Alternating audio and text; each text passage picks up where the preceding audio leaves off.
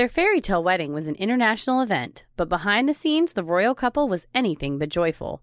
The Princess of Wales struggled to fit into her new role and found no support from her husband or his family. Even two beautiful children couldn't save the doomed union, especially when the marriage had an unwelcome third participant. This week's episode is Princess Diana, Part 2.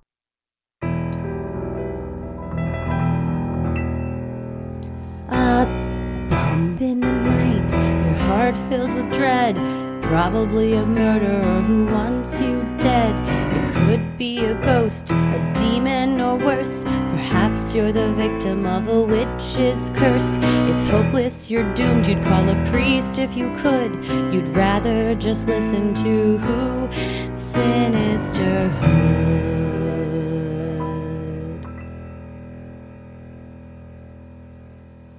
I'm gonna kill you. Well, I found out what's better than eBay. What's that? My mom's house. Oh, do you have the tin? Let me see it. I have my royal tin. Oh, I like it. What does it say? It says, the marriage of the Prince of Wales and Lady Diana Spencer, 29 July 1981, and it has a picture of them in their wedding outfits. Diana is sans veil, but Charles is looking doofy. Hello. That is. And Diana looks very elegant. Fantastic, yes. Hair is on blue point. eyes. It is a tin mixed fruit flavored sweets. It's a travel sweets tin that legend has it my aunt got on a trip to the UK. It says it's made in Waterton, Bridgend, Glamorgan, UK. Wow. Manufactured by Smith Kindon Limited. So my aunt got this when she went to the UK and brought it back and gave it to my grandma.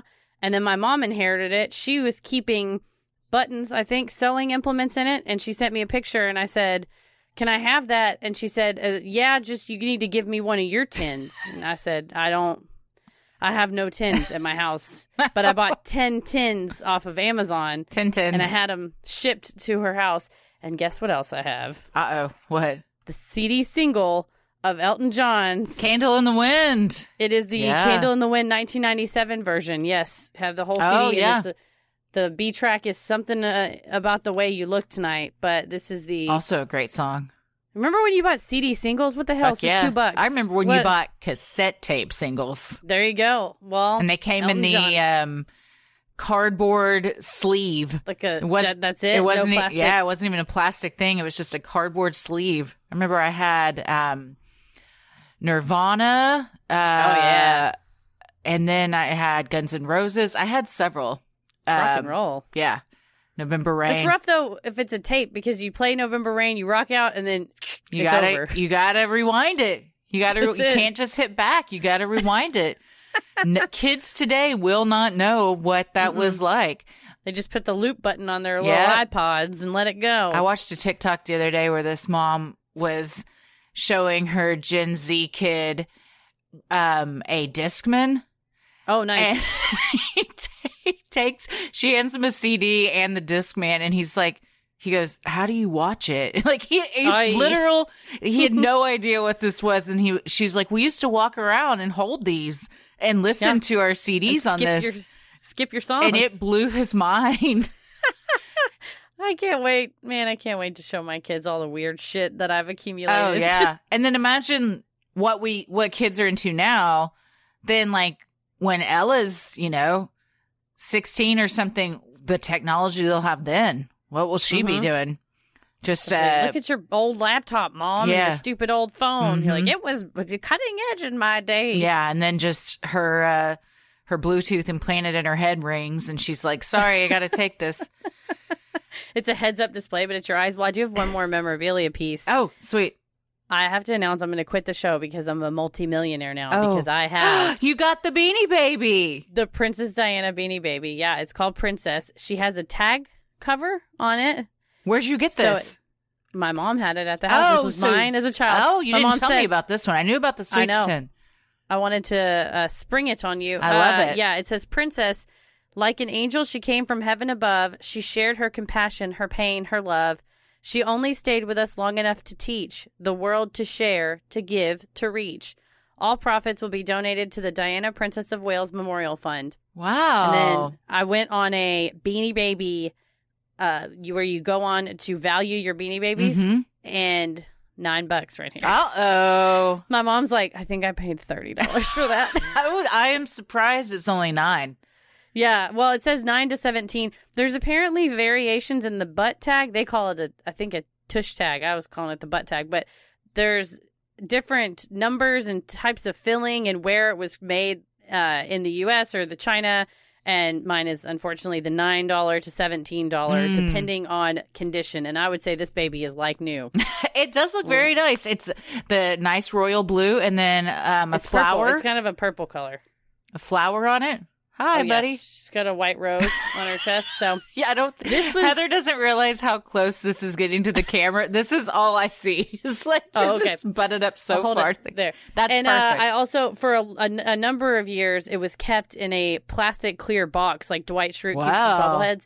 So this is well kept. This is going in the studio. It looks good. One more thing to add to the studio. I can't wait. I love it. We got to up the business insurance in case anything happens to here, so we can replace it. We do. Invaluable. Today I thought my laptop crapped out and I panicked and Tommy was like, we got to do something and back it up. So if that happens, the show doesn't just end. That's what I did when all my plugs on my laptop stopped working. And in this MacBook, all the holes are the same. So if they all go out, you can't charge it anymore. It just dies. And all the Apple stores, you just have to mail it. And I started panicking. I had like 10% battery. And I was just dragging feverishly all these files to Google Drive. And I've since backed it all up because, again, we don't want the show to end. I have a ton of templates and business records and all kinds of things. It's all now backed up to the cloud. But at the time, it freaked me out. So got to put it in the cloud. I got to put it in the cloud. You know what else is... Oh, this segue didn't work. We were trying. I was trying to segue into the candles. Yeah, I would say, what puts me in the cloud and calms me down is a eucalyptus candle for stress. That's it. Our listener, Ashley Rogers, sent us some cool candles that she makes herself from soy wax and essential oils. She made a lavender one with Christy, and there's also some lip balm there for you. Oh, thank you. A eucalyptus candle for me for stress. So, love it. They were chilling out. They smell really good, and they're made in jam containers, so repurposed jam containers, so very eco-friendly. So thank you, Ashley. We appreciate it. Thank you, Ashley. I love lavender. Thank you so much. So does Ella. Ella loves lavender. She's a girl after her mama's own heart. She is. Yes. Well, this is part 2 of our 3-parter on Princess Di. Go back and listen to part 1 if you haven't yet. It's a good one. We got a lot of compliments on your accent. So I think you did a fantastic job, as does the people. Oh, thank you. It was a call to please just stroke my fragile ego. I said, don't send me a DM unless it said lovely accent. And someone very hilariously sent a DM and all it said was lovely accent. There you go. So it was quite nice. We did get several of our English listeners mentioned that we said row instead of row as far as a fight. But it was a fight they had on the yacht, and so I argued that if it was such a bad fight, they maybe rowed back to shore. So we're not sure. We had a row? Apparently it's row. You know what? I think I knew that, actually. Honestly, it's the same word, and it's spelled the same. It is unfair. But in that instance, apparently it's row, but I say that it was row. They were on a boat, so that's my argument. You know what? That's on me, because... They say that so much on Love Island because they have many of them that I should have known better. Oh, yeah. It's Row Central over there. Row City. Mm-hmm. Well, I'm Christy. I'm Heather. And let's get into part 2. Princess Diana and Prince Charles's marriage had started off with great fanfare, but quickly deteriorated into heartache. On the Morton tapes, Diana recalls, I remember crying my heart out on my honeymoon. I was so tired for all the wrong reasons. They fought about Charles's infidelity, while Diana continued to struggle with her eating disorder, saying that by that time, the bulimia was appalling. That doesn't sound like a fun honeymoon on a yacht. No, and the pictures have them on the side of the ship. They're leaning over the railing, kind of smiling. But when you really look, any of the photos of them together, except for a brief period when I think they were into each other, just looks forced. Oh, yeah. Yeah. It just looks forced. Nobody wants to be there. We talked last time about how the pictures of Camilla fell out of his diary in front of Diana. And then also he was just openly wearing cufflinks that Camilla had given him that had they called each other Fred and Gladys, I think. Okay. Were nicknames. Were these the CC ones where it was intertwined C's? They were, maybe it was those. They also had other ones that were like F and G, and he had given her a bracelet with those that she openly wore in front of Diana all the time. I think the cufflinks, you're right. Diana said it was tricky and sneaky because she kind of had them designed like Chanel, but it was for their initials. And he's just wearing those on their honeymoon. I was talking to my mom today, who is big into the royals, and she was not defending Charles by any means, but she's like, if you watch The Crown, you see, like, he did not want to be married to her at all. He was pretty much forced into the whole thing by his family. So, and we talked about that last time too. Neither one of them wanted to be in this marriage, but nobody called it off. And then it just kept getting worse and worse and worse. That happens to a lot of people. Yes. But most people don't have cameras in your face 24/7 where everyone's seeing just how much you do not want to be with the person you're with. Yeah, I think if you're in a relationship and you're faking it, it's fine unless your face is on a sweets tin and you can't easily unwind yourself from the... I think at the beginning she was giddy about it. I mean, she said she was enamored by him, but as soon as it's kind of the cracks start showing, it's too late to bail. You really hate it, but it's too late to bail. After the less than perfect honeymoon, the Prince and Princess of Wales returned to Balmoral, the royal family's Scottish estate. There, things didn't get much better. According to Diana, her true story, in her own words, just 3 months after the wedding, her mental health began to suffer, leading to suicidal urges. By October, I was about to cut my wrist. I was in a very bad way, and it rained and rained and rained. I couldn't sleep, didn't eat. A whole world was collapsing around me. She said later when she talked to the doctor, he asked how many times she tried to take her own life. She said about 4 or 5. So, man. Yeah, and this is, I mean, their courtship was 12, 13 dates.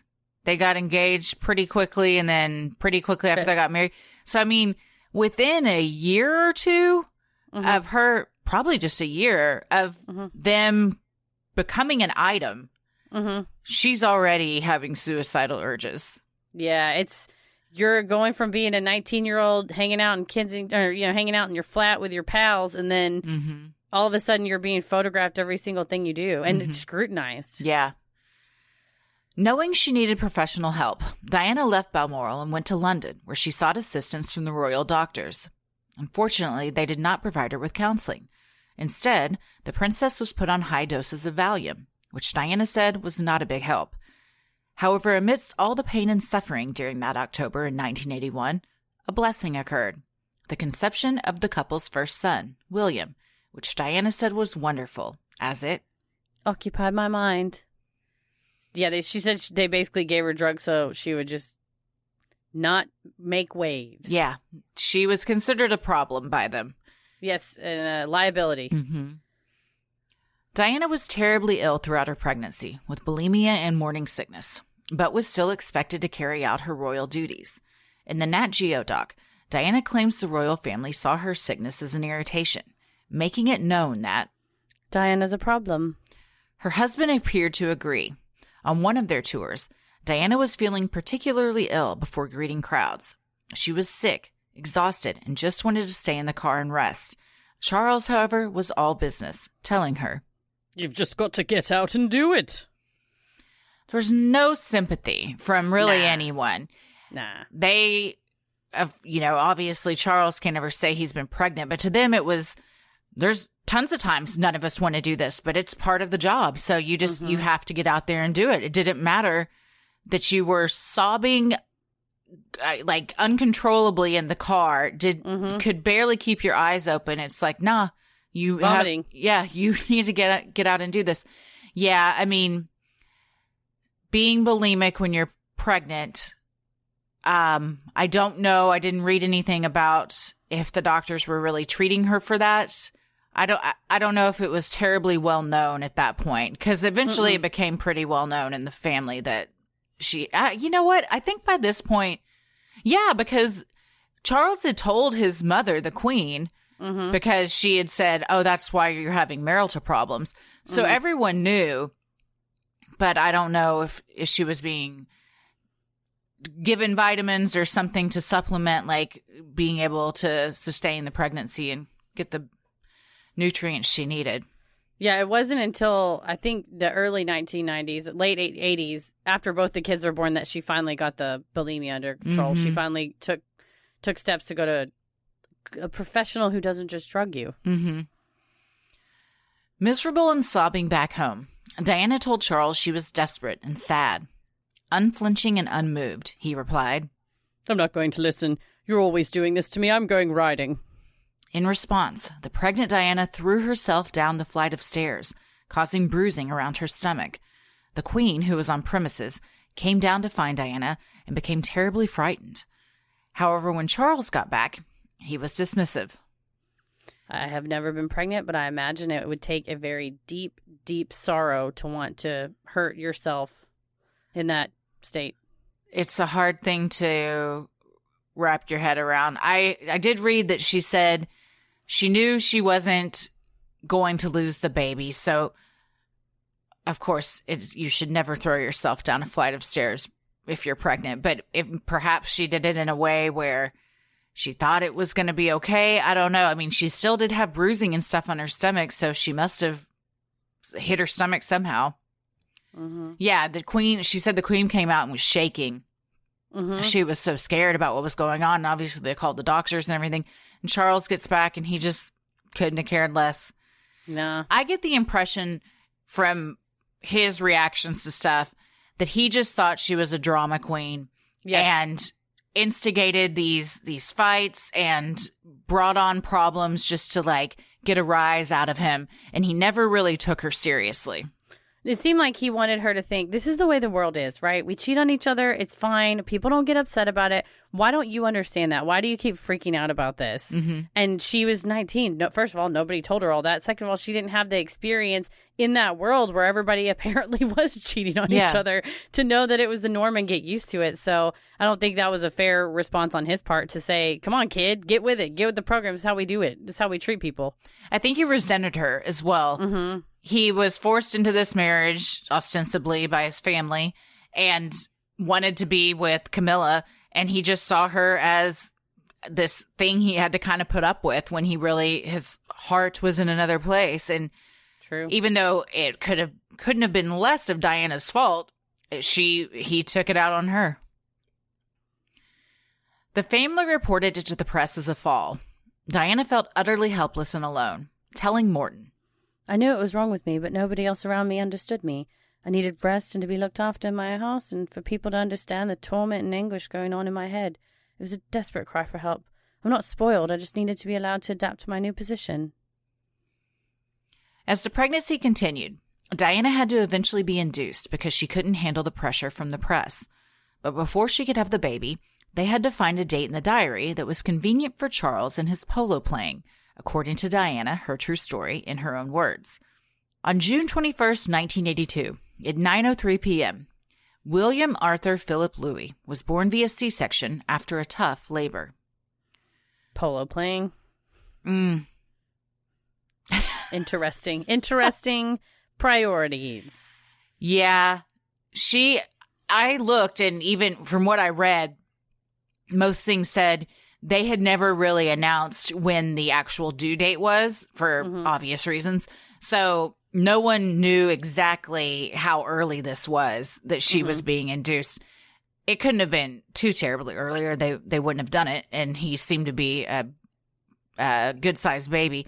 But yeah, she just couldn't handle her every move being tracked going out, because it's also even scarier when you're pregnant and you're 9 months pregnant and you're wobbly and, just thinking, like, if something were to happen, like, I can't just run and get away. Like, I'm not as quick as I would be if I wasn't carrying this baby.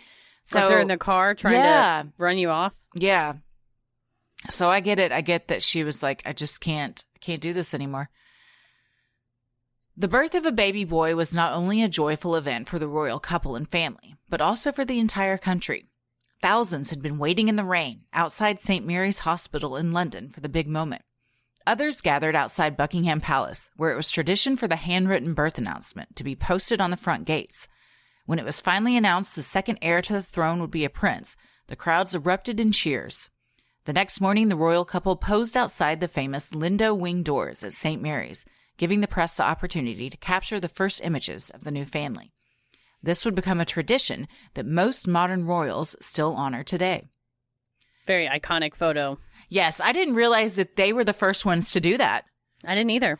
She was also the first royal to give birth in a hospital to an heir to the throne. Oh, versus at home? Yes. Up until then, they had all given birth at the palace, and she wanted to break tradition and not do that. Since then, Kate Middleton and Meghan Markle have both given birth at the hospital. So she kind of set the tradition for a lot of more progressive things within the family that are still done today, except Meghan and Harry did not do the traditional photo outside the hospital. They did a photo shoot 2 days later. And I don't imagine that they will with this one. No, probably not. No. They will be in Los Angeles or California. In the beginning, Charles reportedly loved the nursery life and feeding his newborn baby. Soon, though, work duties began to call, causing him to be gone more often. Meanwhile, Diana suffered from postpartum depression and continued to struggle with bulimia. Things became even worse when it came time for Prince William's christening. Diana recalls on the Morton tapes how no one took her or the young prince into account on the special day. Her opinion was never asked on the details of the event, including what time the christening would take place. Diana was simply told when she and the baby needed to be ready. Inconveniently, it was during his feeding time, resulting in a tear-filled ceremony. The footage of this was like an absolute nightmare. Total nightmare. The baby is screaming, and they'll put it in the arms of some royal, not really a close family member, but someone who's like, I'm going to get my photo with the baby. And the baby is screaming in their hungry. face. He's hungry and tired. Miserable. And then they'll hand him back to Diana, and she'll stick her little pinky in his mouth, and he'll just start sucking. And that's what you do to pacify them if you can't feed them. And she said she, as usual, just tried to stay out of the way and not because she felt like a complete outsider. And imagine that feeling. And then you're like, I'd really love to go feed my newborn child who's starving. I mean, you hurt when they're hurting. And if they're crying, you just want to fix that. Instead, they got to take all these damn pictures for something she wasn't even consulted about. And everyone seemed frustrated at the baby crying. And I imagine as the mom, you think, yeah, I'd like for him not to be crying too, but you're making us both be here and we don't want to be here. Yeah. So we're all going to suffer. They're probably also frustrated with her because somehow it's her fault. For sure. All the time. Mm-hmm. In April of 1983, the couple toured Australia. It was here where a new layer of problems arose. While Charles had grown accustomed to being the center of attention, the focus now seemed to be elsewhere. Hundreds of thousands of people were waiting for them, and they wanted to see Diana, not Charles. Diana's rapidly growing popularity became apparent, and this did not sit well with her husband. According to Diana, her true story in her own words, Diana said Charles became jealous and took it out on her.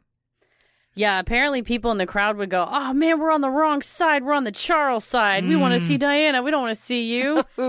And then interviews with him in Australia, he says, well, I suppose there should be two of her and only one of me because that's how many people want to see her. And he's kind of laughing about it, but he's not laughing about it. He would try to make jokes on several occasions that would obviously you could hear and see the pain. They're like all comedians. There's some pain behind those jokes. Truth in comedy. Yes. And he could not stand that they liked her more than him. What is it on Big Daddy? We wasted the good surprise on you. They're screaming and they're like, oh, it was Charles. We don't want to yell for you. We want to yell for Diana. But she tried to tell him, you're the prince. Whoever you married would get a ton of attention, right? People would be looking at their outfits. They'd be looking at how they acted. And it would be it. But that's not true. We all know she was something special. Yeah. The way she connected to people, how down to earth she was. And because he was more aloof, I think people didn't connect with them and still don't. Man, I was watching a video on YouTube. First of all, thank you to our UK listeners who let me know that they regard Charles as a wanka, a bit of a wanka. But I was watching these YouTube videos, and man, in the comment section, it was a ton of people saying, skip Charles, he sucks. I don't feel a connection to him. He's trash. And I thought, well, YouTube, it can't be wrong, right? Mm-hmm. So I think it was like that from day one. And it possibly, if he was a little bit more aloof and not as likable, jealousy is not a good look on anybody. So if he starts acting bitter and pissy and, kind of rude in some of these interviews, people know that. Like, you understand that comes across. And if you're diehead like we are, you would know that and make you more... what's the word I'm looking for? You're like more drawn to her because she's with this wanka. Mm-hmm. You know what's really interesting to me, and I meant to look it up why this is, but the order of the heir to the throne, I don't really understand, because Queen Elizabeth and Prince Philip have two sons, Prince Charles, Prince Andrew. Yes. Who is a wanker, sex predator, for many reasons. Yes. What alleged sex predator? Yeah, don't sue me, royal family. What I'm not clear on is why the lineage goes Prince Charles's kids before the other son to the king and queen. I believe in royal tradition, it is the first heir of the person who's already on the throne. So it's Queen Elizabeth's first heir, and then it goes to the first heir of Charles. And then Andrew's lived his life as a understudy, right? He's the backup. Yeah. So if you're a sibling, you're the backup, which I think maybe means, I think that's why he's kind of had a roustabout lifestyle, because he's figures, I'm never going to get it, because now not only is there Charles, but now Charles has two kids. So it goes the lineage of and I was also reading about why Prince Philip isn't a king, even though he's married to the queen. Why is that? So, because they got married after she was the queen, and you only become, and also he's not from the stock. It was a Wikipedia article. I didn't memorize it. All right. I don't know this stuff. It's hard. I will read things and then immediately I think I cannot explain what I just read. But I did I started reading about his background and, where he grew up and everything. It was interesting. But that it goes by the lineage. And so obviously Camilla would never be the queen, but she did get a royal title. But then Kate Middleton will be the queen, but she'll be called Queen something. It's got a special thing after it. Well, because Diana would have been a queen. But it's got a name after it.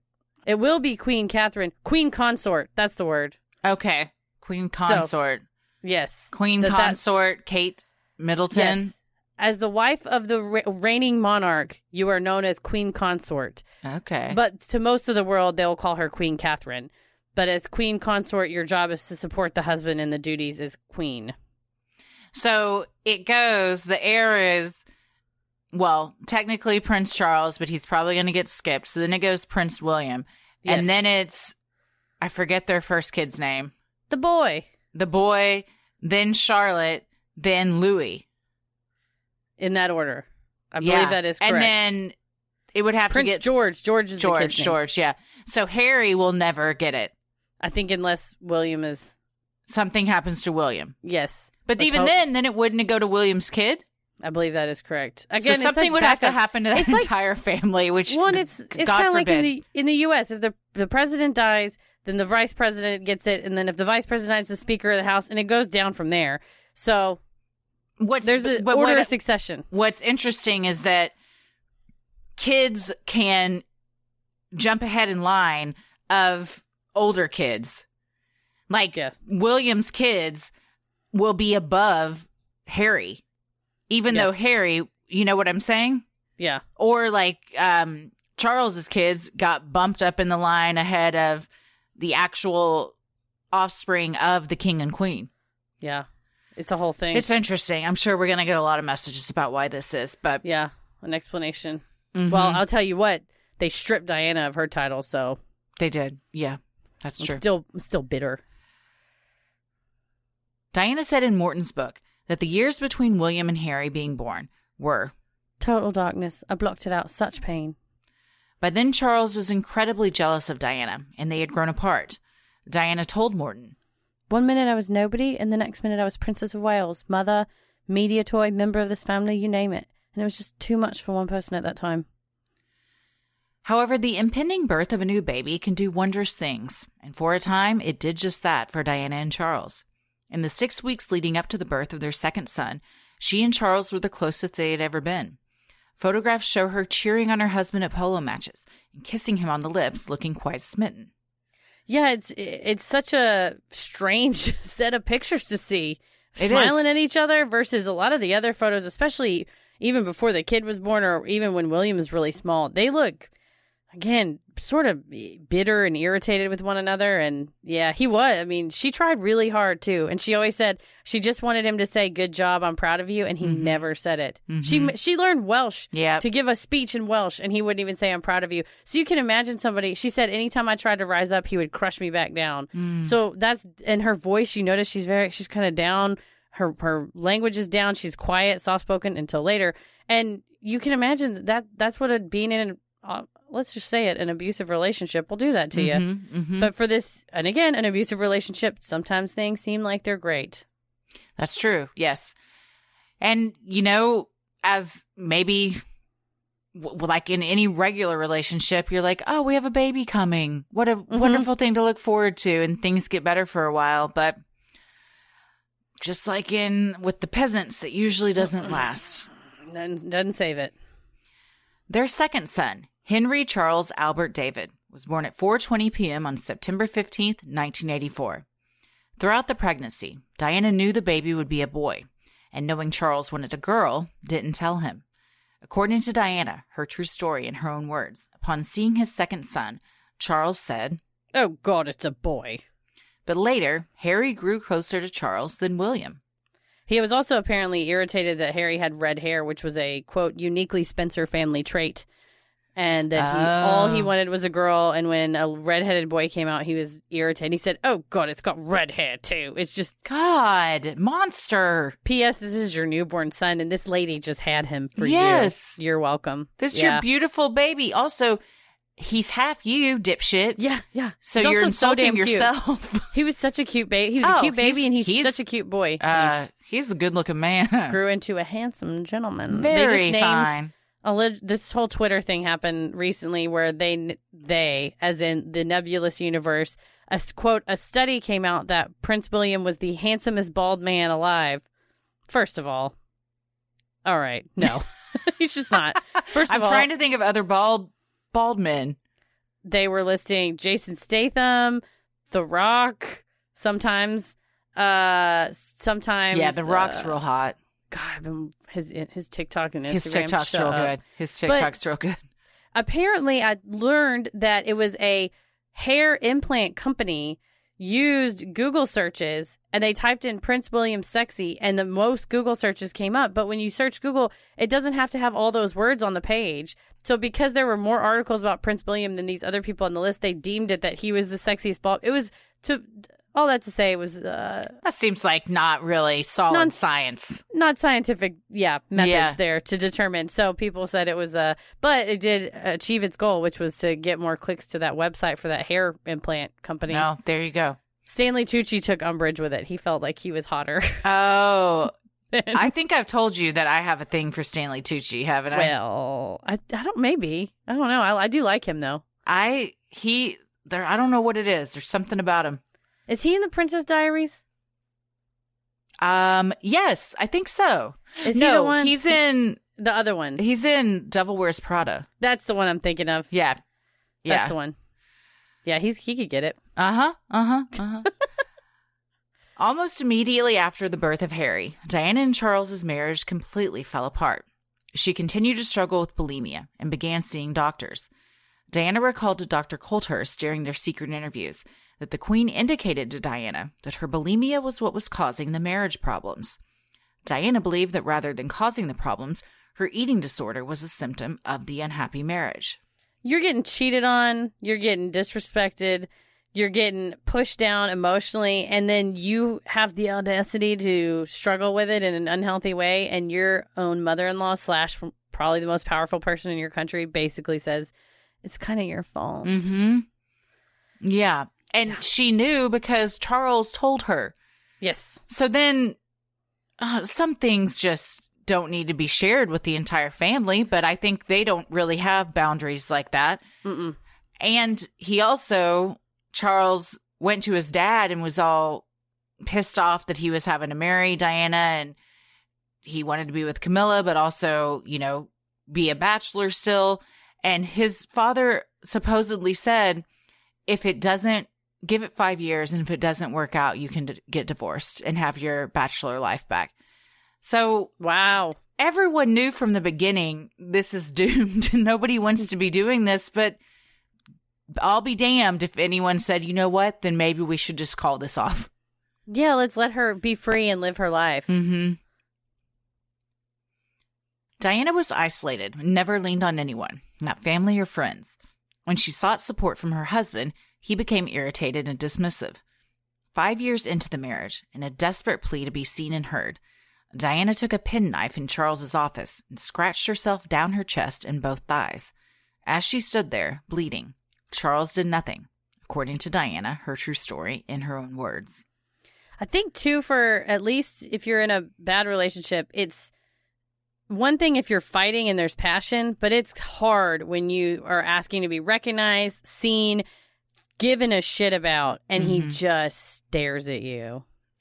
There's nothing more infuriating to me than wanting some kind of validation, reaction, and you are just treated like you're not even worth that. Mm-hmm. And she said in those tapes later that when she was a kid and dreamt about her future husband, she said, I dreamt it would be sort of a father figure, somebody that was very caring, somebody that would take care of me and would say, job well done, and would make sure I had everything I needed. And this is the literal opposite. Mm-hmm. It's somebody that never says job well done. And when she's clearly needs a lot and stands there, stares at her, and probably then goes hunting with his lady. Yeah, this is what I mean.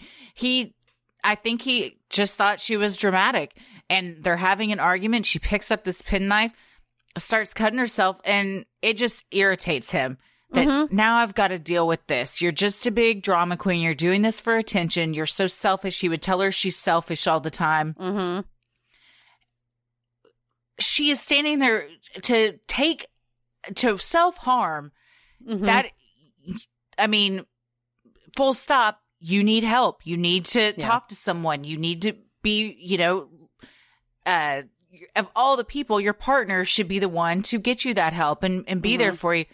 And she just, nothing she did. She's crying out to him any way she can. She's throwing herself down the stairs.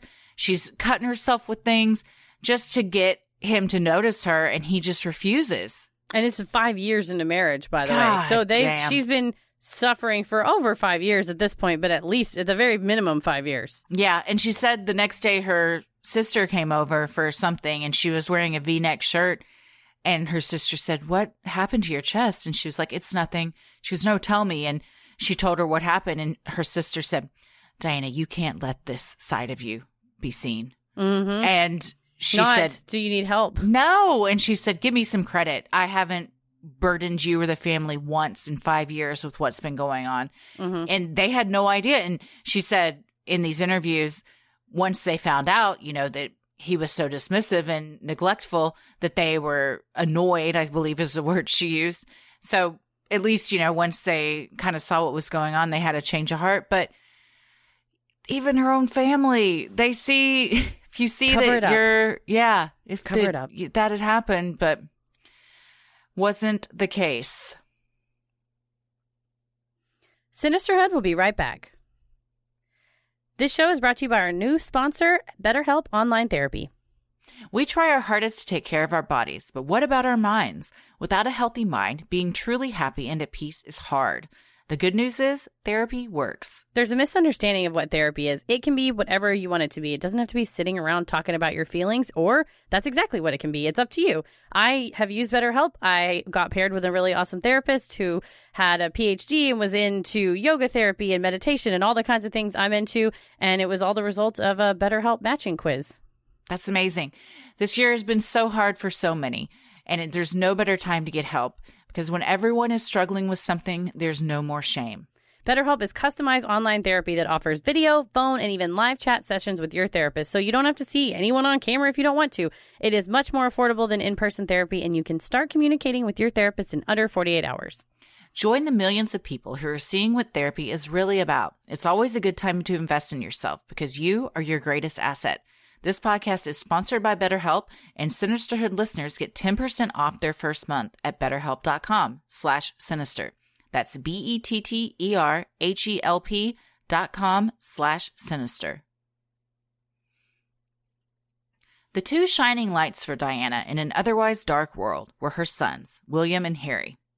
In Diana, Our Mother, Her Life and Legacy, the brothers recall how their mothers strived for them to have as much of a normal childhood as they possibly could. She would take them out for burgers and to the movies and regularly attended their football matches. It was at these matches that Harry recalls his mom would sneak in armfuls of sweets under her clothes, saying, "Our mother was a total kid through and through." She seemed like such a, up until the kids are of age where, they're toddlers and they're going out and doing stuff, she seems miserable in all her photos. Mm-hmm. The pictures with her kids, night and day. She's glowing. She is. It's a light is just radiating from her. She has a genuine, huge smile. They were everything to her. Mm-hmm. And that's what they said. She was kind of a big kid and she would love to run and play and do everything they were doing. And they kept showing in that Our Mother, Her Life and Legacy on HBO Max, they were showing that footage of her going down in the log flume with them and getting sprayed with water. She's got this satin Hard Rock Cafe jacket on, and hair is going with the water in it, and she's cracking up laughing, and the boys are laughing, and the security guard that had to ride with them is also laughing. And just, you can tell having a ball and a blast and loving being with her kids and just being a mom. And there's pictures of them. Obviously, the paparazzi would try to catch them sneaking into movie theaters, and he said she would just do everything she could to make them laugh. And there's videos of her practicing. She worked with the acting coach and vocal coach to basically take her voice back and become a better orator. And she definitely, and after she worked with him, went from a very, oh yes, kind of quiet to, you recognize how she makes the speeches. And it's because she worked with them. And he has these behind the scenes footage of her practicing for TV interviews. He sits her down and he says, "This is how you look. Don't look straight at the camera. I'm going to ask you questions that I know you're going to get asked." And you hear in the background, "Can we come in? Mommy, can we come in?" And she's like, "If you come in, you've got to sit down and be quiet. Sit over there and be quiet." And so she's joking around and he says, "Mom, the camera's on. They can see you. Take two. Try it again." And she's cracking up laughing, and they're just cutting up and getting along. And I think it really does show that. And I think it shows, too, that whole documentary, how much of their mom they've got in her, both the boys. Oh, yeah. The documentary is, I cried. It's emotional. It's so emotional. It's very emotional. It's very well done. But yeah, they, not only were they her kids, but I think she finally had friends. Mm-hmm. You know, she had, of course they're her kids first, but she had two people that she genuinely enjoyed spending time with, that she could now go do things with. And she didn't really have that before. It didn't seem like. It shows, too, the laugh that she does in this basically never before seen footage of her acting coach. It is remarkably different than any other laugh. She has a very like, ha, ha, ha. And that she's like, ha! It's very free and open. And it was so nice to see that she had this great relationship with her kids, and they were her, like you said, they were her everything.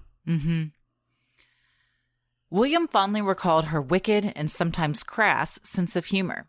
She would send him cards while he was away at school that he dared not open in front of classmates, not knowing what cheeky content might be inside. On the documentary, he recalls one of his fondest teenage memories from when he turned 13 years old in 1995. "When I came home from school, she organized to have Cindy Crawford, Christy Turlington, and Naomi Campbell waiting at the top of the stairs. I was probably a 12, 13-year-old boy who had posters of them on his wall, and I went bright red, and I didn't know quite what to say and sort of fumbled. I think I pretty much fell down the stairs on the way up. I was completely and utterly sort of awestruck." Can you imagine? That's such a good joke.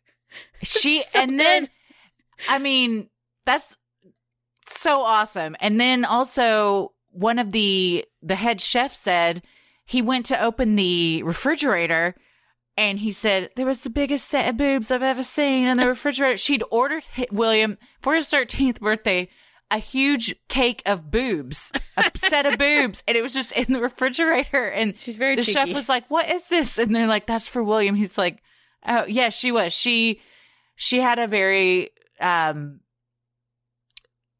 bathroom humor even, just like kind of raunchy sense of humor. And yeah, God, if you're the Princess of Wales, that's not something you get to show often. It's true. But with two young boys, I mean, they won the lottery with that and a mom. Right. While it was later remembered it was actually Claudia Schiffer, not Cindy Crawford, that had made the surprise appearance, William still cherishes the memory, telling the documentarians, "That's lived with me forever," about her loving and embarrassing and sort of, being sort of the Joker. Apparently, Cindy Crawford came to tea one Easter so he got to meet all the supermodels. Sorry, you had so many world famous supermodels visiting you that you confused who surprised you at your 13th birthday and who came for tea at Easter. Sorry about that. Like most mothers, Diana was also fiercely protective of her children, especially when it came to the press. Footage on the Nat Geo doc shows one ski trip with her boys where the press was unrelenting. Fed up, Diana approached one paparazzo and asked, as a mother, for them to let her family enjoy their vacation in peace. The cameras often upset William and Harry, and she had already posed for a scheduled photo shoot earlier that morning. Now, she went in to enjoy a relaxing lunch with her kids. When the paparazzo told her he would leave her alone if she just gave him one more picture, she said, "Absolutely not," and walked off. This is pretty badass, this footage. They're having lunch at the ski lift. This guy's just will not let up. And she just gets up and walks, just staring him dead in the eyes, walks up to him, puts her hand up on his camera. And I'm like, oh, she's about to go off. But she's very calm still. She is. Could you please? We're just trying to enjoy and our she's ski. like, as a mother, she says that, as a mother, can you please just because especially William, the cameras would kind of scare them. And they scheduled, as they would do on these vacations or holiday, is they would schedule a press outing so the press could get all their pictures. And it was kind of the deal what they made with them. From this time to this time, take all the pictures you want and then leave us alone. And so they had already done all that morning. So they were supposed to be off limits. And this guy just wasn't having it. And it's like, what? Why do you need this picture? Yeah. What tabloid is, I guess you want to be like, I was the only one that got them at lunch or whatever, but also have a heart and be a human being and she's, they're alone, obviously. Charles isn't there. The kids are upset. I think that's why I couldn't be a celebrity. I can't deal with all not having any privacy. Being hunted, but they got paid so much for the photos, and maybe you wouldn't get paid a lot for a plain picture of them skiing, but I wonder if as a paparazzo, you're in your head almost like chasing a gambling high where you think, but I could be there when William falls and maybe he breaks a tooth, and I'm the only one that has the photo of him doing that. So I'm going to sit here and hunt them because I'm going to be the one that sees that one thing. Sure. But that's a sick way to live because there's a human being on the other side of that lens. What's that movie that's kind of like that, but it's about the news people that go after car crashes? Is it Jake Gyllenhaal movie? Yeah. Yeah, I don't know the name of it, but I know Jake Gyllenhaal's in it. It's the same thing. You're just like, want to be the first on the scene before medics or anything get there so you can get those gruesome pictures and sell them for a ton of money. Diana's popularity with the public had reached all new heights. The country was absolutely enamored with her. Known as the People's Princess, she was on the cover of the newspapers daily. The public saw her as warm, compassionate, natural, unpretentious, and a breath of fresh air to the often stuffy royal family. As the couple traveled the world, people would go absolutely wild when they saw the new Princess of Wales. Diana called it Marilyn Monroe publicity. She was bigger than Marilyn Monroe. Oh, I think so.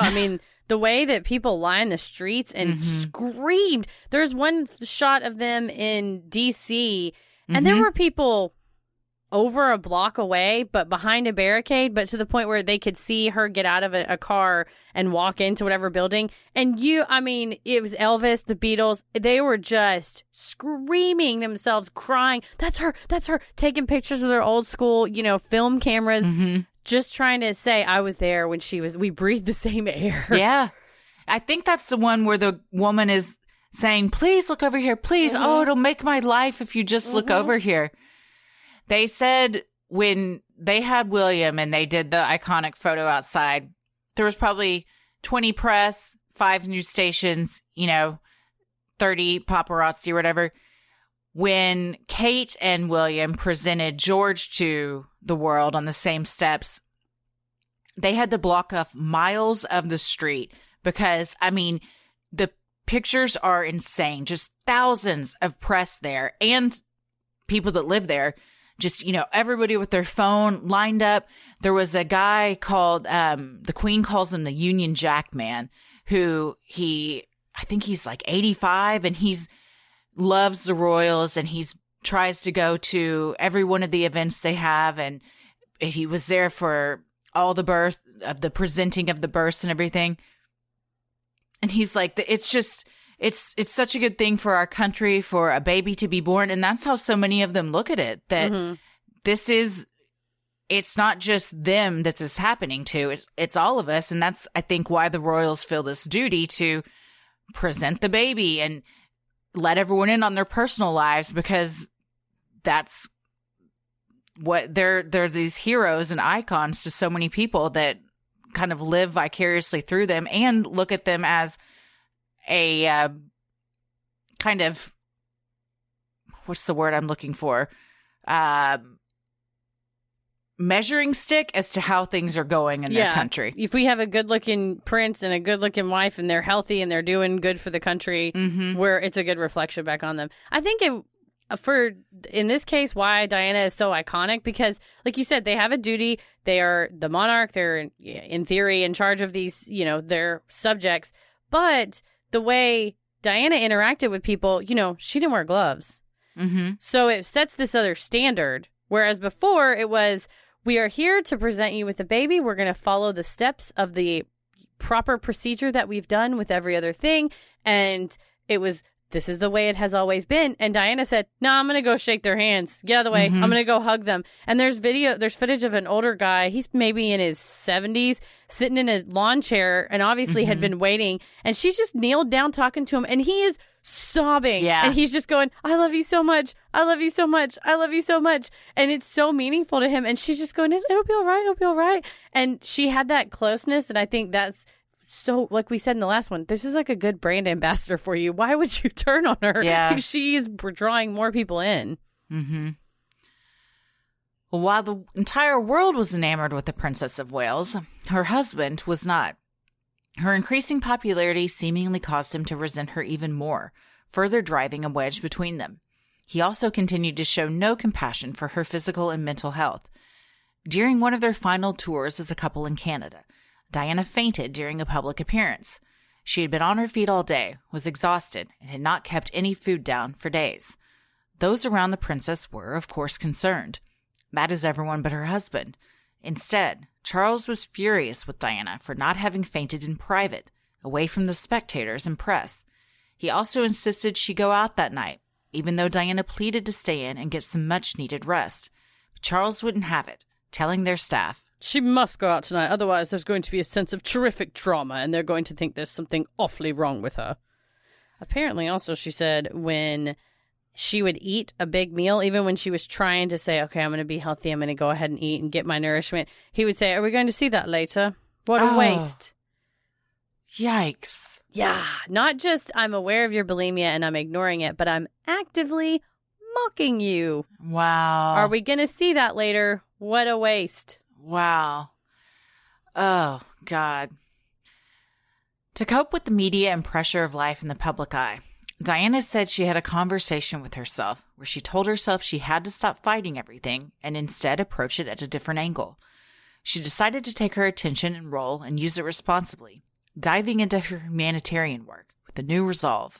Yeah, I think they were at Balmoral and William and Harry were playing in the stream, and she said she just gave herself a pep talk and was like, this is your life. You gotta go with the stream.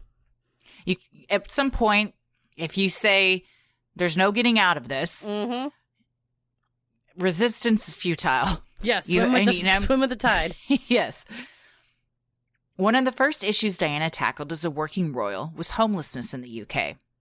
Photos in the documentary Diana Our Mother, Her Life and Legacy show the princess with her young sons, William and Harry, at the Passage, a homeless shelter in London. William first visited at age 12, a visit that was so impactful he continues to visit the residents of the Passage to this very day, carrying on the important work his mother started. One of the parts I cried at. Oh, so powerful. He's just sitting down with them, the residents of this homeless shelter, just a normal person. You wouldn't, if you didn't know who he was and you walked in, you would just think, oh, there's a nice looking man in a slacks and a shirt sitting there. But he just seemed very at ease and comfortable. He talked to them about their children, remembered some of them from before, and would ask how they were doing.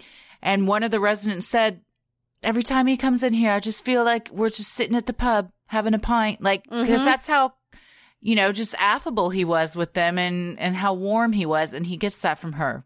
I know. I was crying. I was like, that is Diana. That is 100%. That is her legacy, is that she's got now 2 kids that have changed the way this family operates. She shook it up. She changed it. They are with the people down there, shaking hands, no gloves, having a pint, I love that they continued that. Arguably, Diana's biggest legacy was the work she did to help raise awareness to the AIDS epidemic at the time. One of the most famous moments was in April of 1987, when Diana visited Middlesex Hospital's AIDS ward. By then, Diana was known for hugging those who were ill or elderly. There was discussion of whether she would wear gloves when shaking hands with the AIDS patients. Fear and misinformation surrounded the illness at the time. Many mistakenly believed that the virus could be contracted by shaking hands with a person that had it. Determined to help decrease the misinformation and stigma surrounding the disease, the princess walked in and greeted the patients warmly, as she would anyone else. She hugged one patient and sat beside him as she held his hand. She said of the encounter, "It was wonderful. It made him laugh." John O'Reilly, a nurse at the hospital when Diana visited, told the BBC, "This was Diana, Princess of Wales, coming in gloveless and shaking our patients' hands as well as ours. It was very moving." Today, her son, Prince Harry, carries on his mother's work through his charity Sentebale, a mental health charity for children and young people affected by AIDS in Botswana and Malawi. It's pretty powerful in that documentary, too, to see him accepting an award on behalf of his mother. He goes with Rihanna, and it was a big press moment because they're both seen getting AIDS tests, and they were just really trying to normalize it. And I read that after that aired, the at-home tests went up by 1 a household to 5 a household. Like it really did work. And I just love that both of her sons took the thing she was most passionate about and said, we're not going to let this die. And they still do the anti-landmine work as well. And that was a couple of people that she had met when they were kids who had been impacted by landmines and lost limbs, said, there were times I wanted to kill myself, but I remembered I talked to your mom and she told me every day's a new day. It'll be a bright future. And that's why I held on. And I was just crying. Like, that's like you want to say it's not a throwaway thing. I believe she genuinely meant it. And it was a genuine connection that she made at that time. But it was one single sentence that literally changed a person's life. It's incredible. It really is. And the fact that Harry still goes back and meets with those people. I love it. Did you know that he and Meghan, after the snow, I think, was it Snowpocalypse, at the roof to the Genesis Women's Shelter, which is a domestic violence shelter here in Dallas that I'm very passionate about. I donate to them all the time. But the roof got ruined and they purchased them a new roof. I don't even know how they would know about that, but that's incredible. I think someone tagged somebody on Instagram, but yeah, the Archwell Foundation, they basically saw that it was the first time in Genesis Women's Shelter history that they had to evacuate people, that they couldn't take, they had to move them to hotels and things like that they couldn't house them there. And it was such a big deal. They just wrote a check for the whole, everyone's like, we'll have a GoFundMe and see if we can help raise money for the roof. Nope, done. Amazing. Archwell took care of it. So nice. While Diana was finding purpose and fulfillment through her humanitarian work, her marriage left her feeling completely empty. On the Morton tapes, she openly discussed the lack of intimacy between her and her husband, and how when they did have sex, it was very odd. It was also no secret that Charles and Camilla continued to have a relationship. Most damning, Diana found a cache of letters where Camilla called Charles my most precious darling. According to Diana, her true story in her own words. We haven't heard the Camilla impression yet. I have a certain opinion. I like it. It's my artistic interpretation. I appreciate it. I imagine very odd is exactly how that sex life would be. Man, insert my penis into you now. All right, I guess. If you want to. Yeah, I can't imagine there was much foreplay. Nope. Definitely not chemistry or lust. Just let's get the job done. If I take a minute to think about Charles, Prince of Wales' nude body, my vagina slams shut like a bear trap. And I can only imagine being presented with it in person. No. So bless her heart.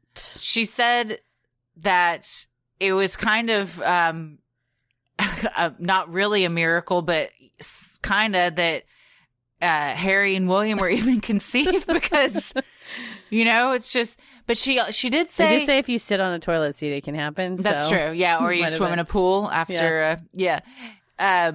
She said that he didn't pressure her at all, and that about once every 3 weeks is when it would come up. It's and then third Thursday. I suppose it's time.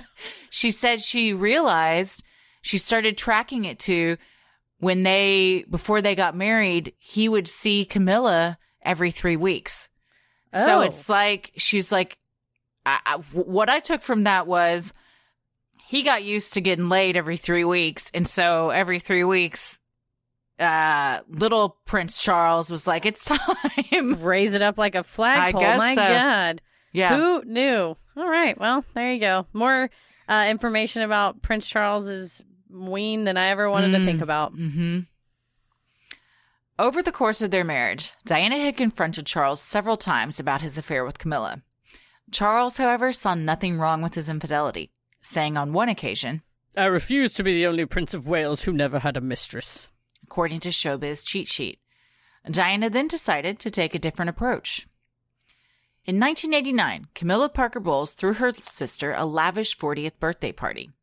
Diana decided to show up unannounced, surprising both Charles and Camilla. Even more surprising was when Diana boldly interjected herself into a conversation between Charles, Camilla, and another man. On the Morton tapes, Diana recalled saying to the men, Okay, boys, I'm just going to have a quick word with Camilla and I'll be up in a minute. Diana then added that the men shot upstairs like chickens with no heads. I could feel upstairs all hell breaking loose. What is she going to do? I get joy thinking about how stressed out Charles was in this moment. Oh, yes. I mean, also, she said beforehand, she said, I psyched myself up something awful. I decided I was not going to kiss her on the cheek anymore. Mm-hmm. I was going to. And so she said she walks in and she said she stuck her hand out and shook her hand and she said, all right, step one, done. Mm-hmm. And then when they're up there at the party, she said, where's my husband? Step two, got her. Yeah. Corners are downstairs. And everyone, because everyone knew that they were having an affair. Mm-hmm. It was this huge open secret. And so they all said to her, Diana, don't go down there. Don't go down there. And she's like, I'm going to look for my husband. Mm-hmm. Yeah, And Charles apparently needled her on the way there, saying, why are you even going? Yes, yeah. You don't even want to go. I think she was invited, but she had said, I'm not coming. And then she decided, no, I'm going. And had the driver take her. And he, the whole way there, was mad about why she was coming. Mm-hmm. You don't even want to go. Why don't you stay home? I got a reason. Yeah. Reason. Diana was admittedly terrified of Camilla, but said she remained deathly calm during the conversation. She said to Camilla, I know what's going on between you and Charles, and I just want you to know that. At first, Camilla acted like she had no idea what Diana was talking about. However, after a few moments, she all but admitted the affair, saying to Diana, "You've got everything you ever wanted. You've got all the men in the world fall in love with you, and you've got 2 beautiful children. What more do you want?" To this, Diana replied, "I want my husband." She then added, "I'm sorry I'm in the way, and it must be hell for both of you, but I do know what's going on. Don't treat me like an idiot." Mic drop. To apologize for I mean, what a selfless person. I mean, she's pissed off, but she's also like, because the way she recounted it on the tapes, it didn't sound like she was being snarky. It sounded like she was genuinely saying, I know that this sucks for both of you because I'm here, but don't act like I'm a moron. It's everyone in this house knows that you 2 guys are boning. Yeah. Don't treat. I like the way she said, "Don't treat me like an idiot," and she just cornered her. And I think Camilla was probably shocked because Diana had been chin down, not saying anything, at least openly. And nope, not no more. Happy birthday, sister.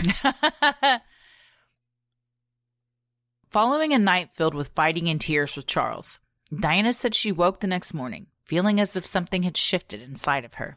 "I'd done something, said what I felt, still the old jealousy and anger swirling around, but it wasn't so deathly as it had been before." I get it. You got it off your chest. And this was, gosh, how many years in the making at this point? Yeah, 89, so almost 9 years into marriage. Yeah, that 8 you years. Finally have said something. God, that's got to feel good. Fine, rip the Band-Aid off. But still did it so classy. Yeah. Didn't slap her, didn't throw water in her face. No, didn't throw a drink in her face. According to the documentary, The Life and Loves of Diana Spencer, Diana was alleged to have been involved with several men over the years herself. One was Major James Hewitt, a tank commander in the Gulf War. Another was an old friend, James Gilby. There are rumors the princess had an affair with Will Carling, a rugby player, and Oliver Hall, a handsome art dealer. She also dated Dr. Hasnat Khan, who she called Natty, a brilliant heart surgeon. Diana's long-term butler, Paul Burrell, called Dr. Khan the love of Diana's life in the documentary Diana, the Royal Truth. The 2 broke up after 2 years, but were on the verge of reconciling in the days before her death.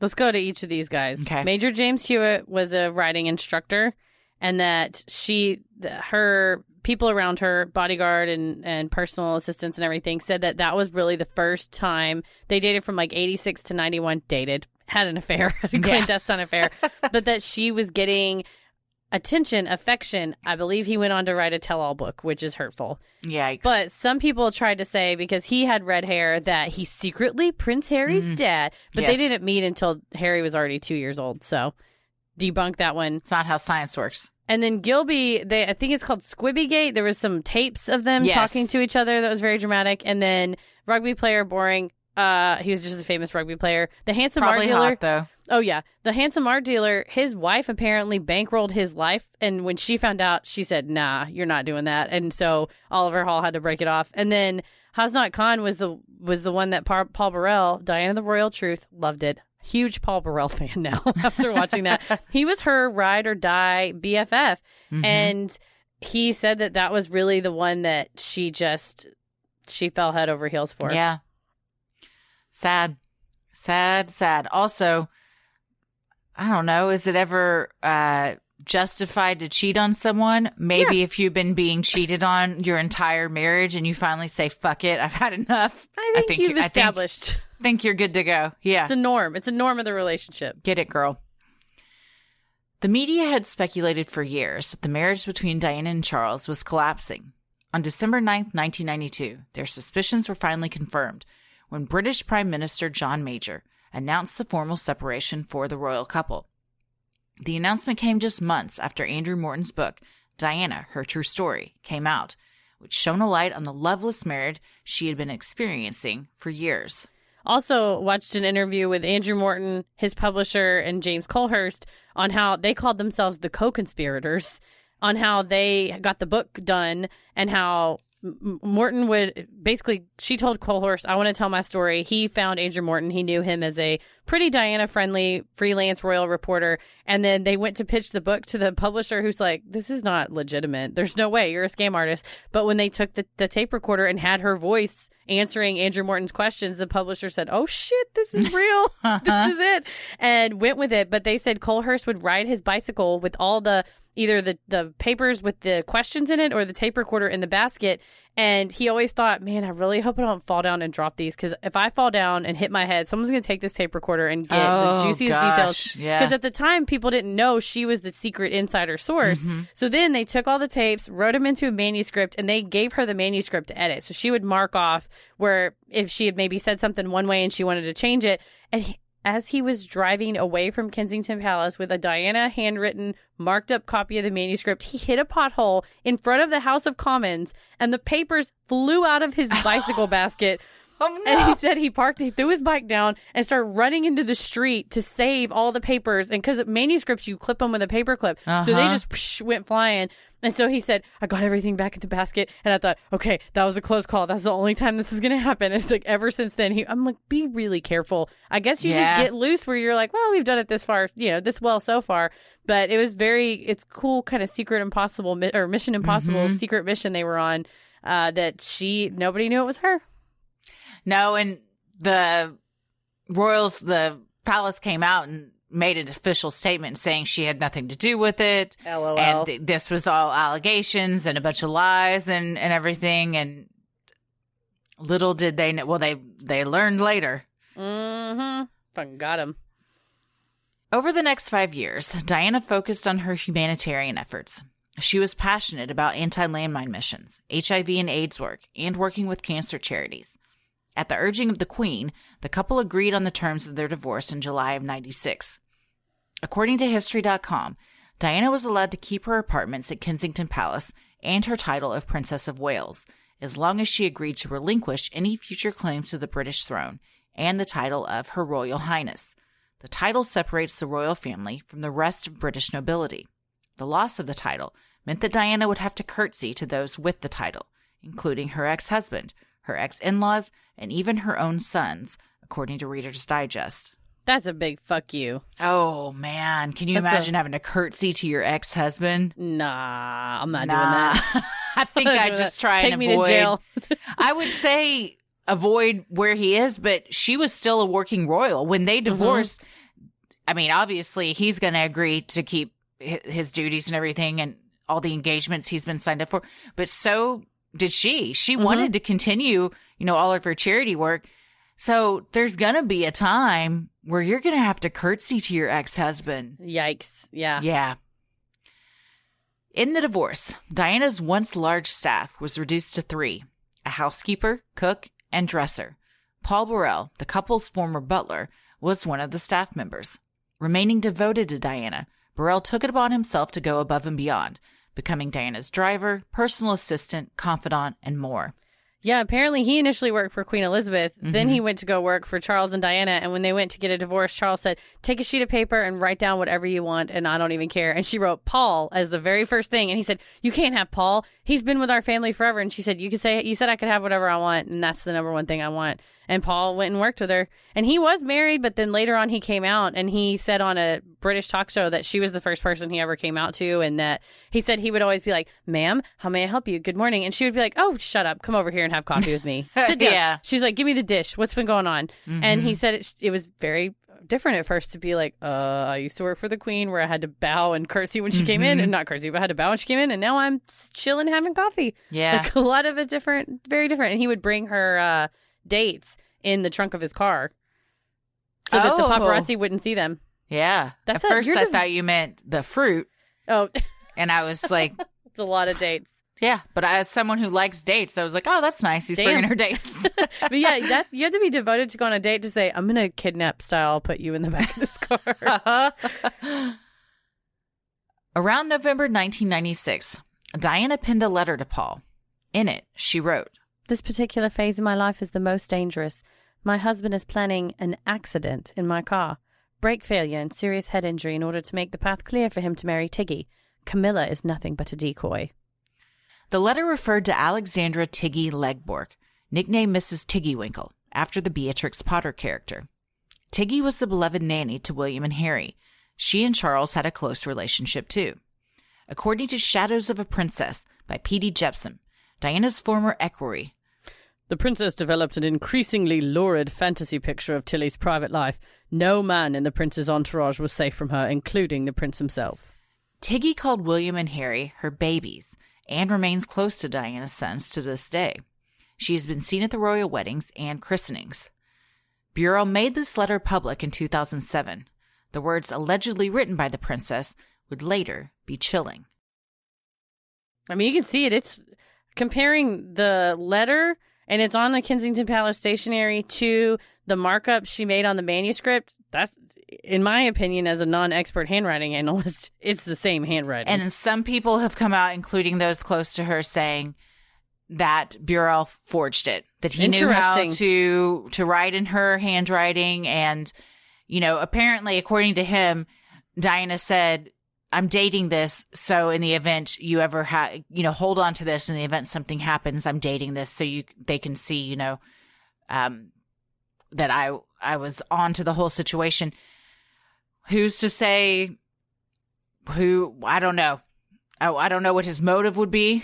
But it's also weird that Tiggy's never referenced before.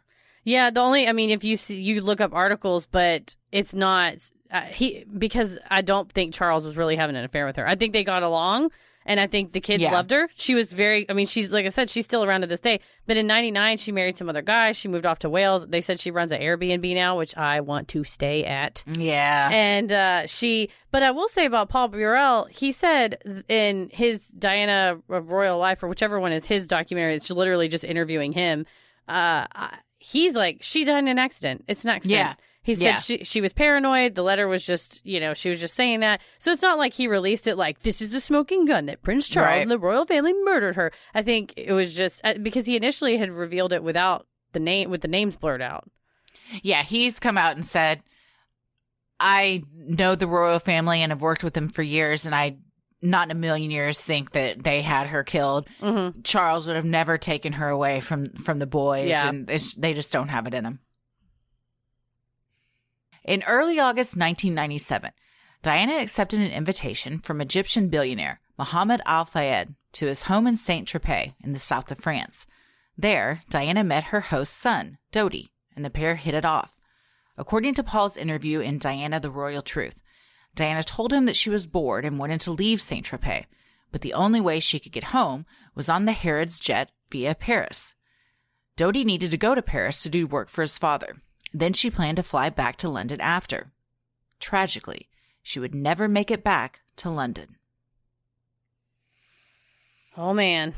So what do we think? Well, I think you said it earlier. If there's ever a time to be unfaithful in a marriage, I think she had a free pass based upon, in legal world, they call it a waiver. When you stop behaving if you stop behaving according to the terms of the contract, you've sort of stopped requiring the other party to perform, I think you've waived it. I think he's waived any argument, but it doesn't seem like he was upset. I don't even think he cared. No, and that's the other sad thing, is that she really wanted him to give a shit for years. Yeah. That's all she wanted, and he never ever did. And so I think she was definitely driven to a lot of her behaviors by the relationship. I do think she's right that it was a symptom, not a cause. Yeah. And it's hard to see that. And it's hard to be so isolated. It's hard to see a person so isolated, but thank God for her kids is what I think this is the lesson here. And thank God for Paul Burrell. Although, I always wonder if, like, the people in the UK think, oh, he's a twat. Like, he because he's made his whole career pretty much about talking about her and, like, but he does try to live her, keep her legacy alive and everything, but obviously probably makes money from it. So I'm who sure. knows? Yeah. He was very sympathetic in his documentary. She said that by the time Harry was 8, her and Charles had no intimacy whatsoever. Mm-hmm. I mean, they just coexisted. They had separate bedrooms. Mm-hmm. They had separate staff and everything. I mean, I think they did even before that. But yeah, at that point, she's kind of doing what he's been doing from the beginning. It's like, we're just married for appearances. go F whoever you want. And she said, cool. It's like Michael Scott said, sometimes you got to get your freak on. But I definitely think that I'm glad that she started to find her voice and a passion in her charity work, and especially her children, and that even though her life was cut so short, that she got to have those really fun, memorable moments with her children. That she also, even she was only, William was 15 when she died, and Harry's 3 years younger. He was 12, I think. Even in that short amount of time, she made such an impact on them that to this day, they continue her legacy through the things that she was so passionate about. And that just shows the type of impact she made on everyone. Oh, for sure. And I think it's sweet that both of them say, I still feel that she loves me. And there was never a day. And as a parent, I'm assuming that's what you want your kids to say, that even when I'm not around, they know I'd love them more than anything. And they both said, she loved us more than anything in the world. She would do anything for us, anything. And that's the mark of a perfect parent, I think. Obviously, she probably wasn't, there was probably days that she had off days or whatever.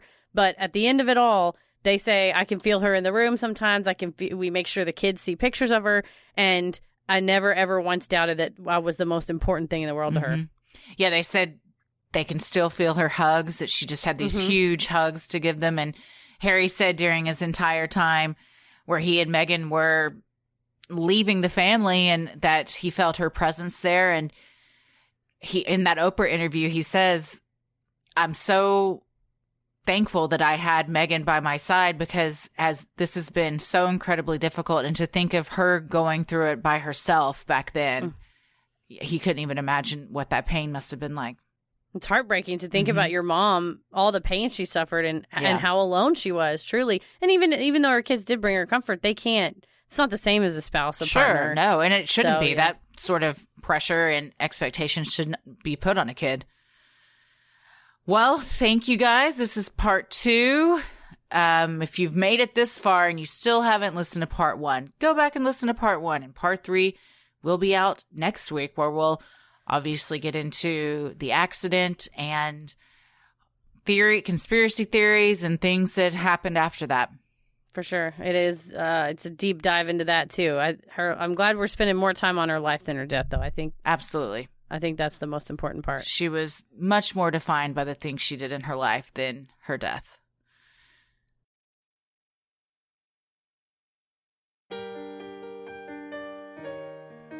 We love providing Sinisterhood to you at no cost, so if you like what you hear, consider supporting the show by donating to our Patreon. We're a small operation, creating the show for you by researching, writing, recording, and producing it ourselves.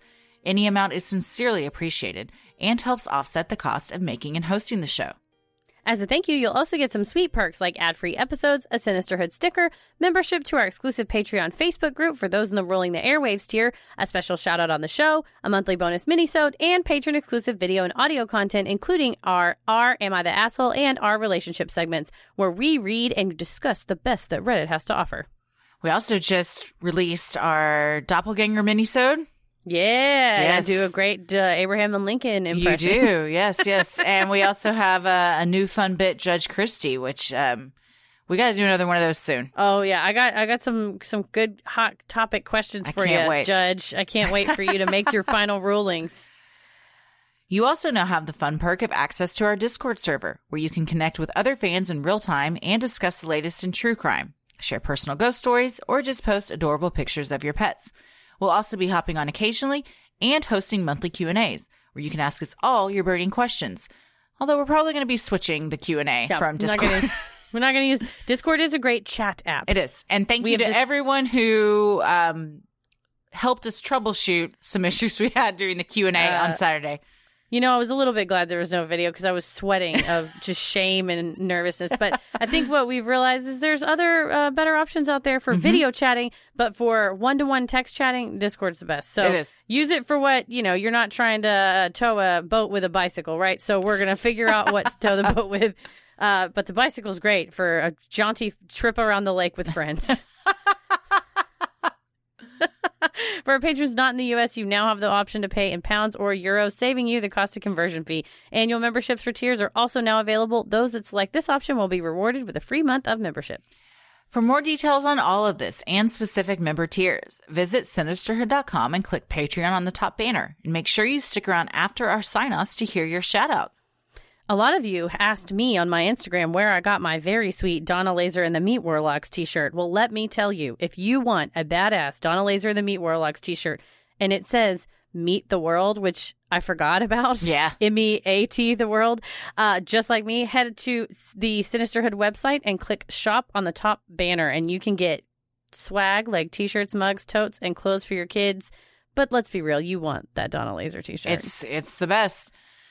The best thing you can do to help us grow is like, review, and subscribe on Apple Podcasts or wherever you listen to your podcast. And please tell a friend who you think would like us to check us out. It means so much to us and really helps podcasts like us get more exposure. You can follow us on Instagram and Twitter at SinisterhoodPod and like us on Facebook at Sinisterhood. I was going to ask you where you're at, but you were going to just tell me. I'm into it. Groupthink. I'm on Twitter at Christy or GTFO, and I am on Instagram at Christy M. Wallace. Heather?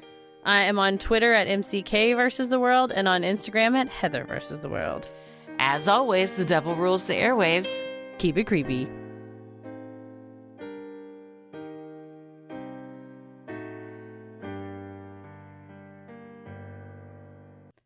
Hey everybody, thank you so much for supporting the show on Patreon. Here are your special Patreon shoutouts. Caitlin, Allie Vetter, Megan Nichols, Brooke, Maria, Mayari Angel, Jasmine Cyrillus, Angelica, Renee Ketchel, Emily Starr, Liz Rutherford, Lucinda Storm, Kristen Crabtree, Destiny Powers, Emily Olson, Elise Fontaine, Lindsay Fix, Kyle Wolf, Virginia, Madison Jarrett, Rocky O, Alexis Schultz, Christine Schroeder, Jasmine Christine, Heather Suvaka, Sarah Shepard, Emily, Zach Wallace, my brother. I love you so much. Thank you. Viva Young, Debbie Weeses, Elaine Kloss, Megan Thompson, Scarlett Medinsky, Katie Haynes, Allie, Mary Glaze, Tosh Stokes, Tony Sampson, Sarah C., Abigail Stone, Amber Graham, Joku Moo, Melissa Dovey, Heather Bemis, Rebecca Andrews Murtha, Lisa, Melanie, Mary Claire, Courtney Bauman, Sarah Grogan, Alice. and Mary Bates. I have one more. Oh, yeah. My a person that I was in law school. She didn't go to the same law school as me, but Merity is a pilot, an amazing person, and we said Mara because Patreon cut it off instead of Merity. It's MARA''D. So I love you, Merity. Sorry about that from previously. She's like, I've been waiting for my shout out, but there was a glitch in the system. Gotcha. So sorry. yeah. Thank you so much. And thank you to everyone for supporting us. We couldn't do this without you. We sincerely appreciate it, especially during these trying times. Stay safe, stay healthy, and keep it creepy. Sinisterhood.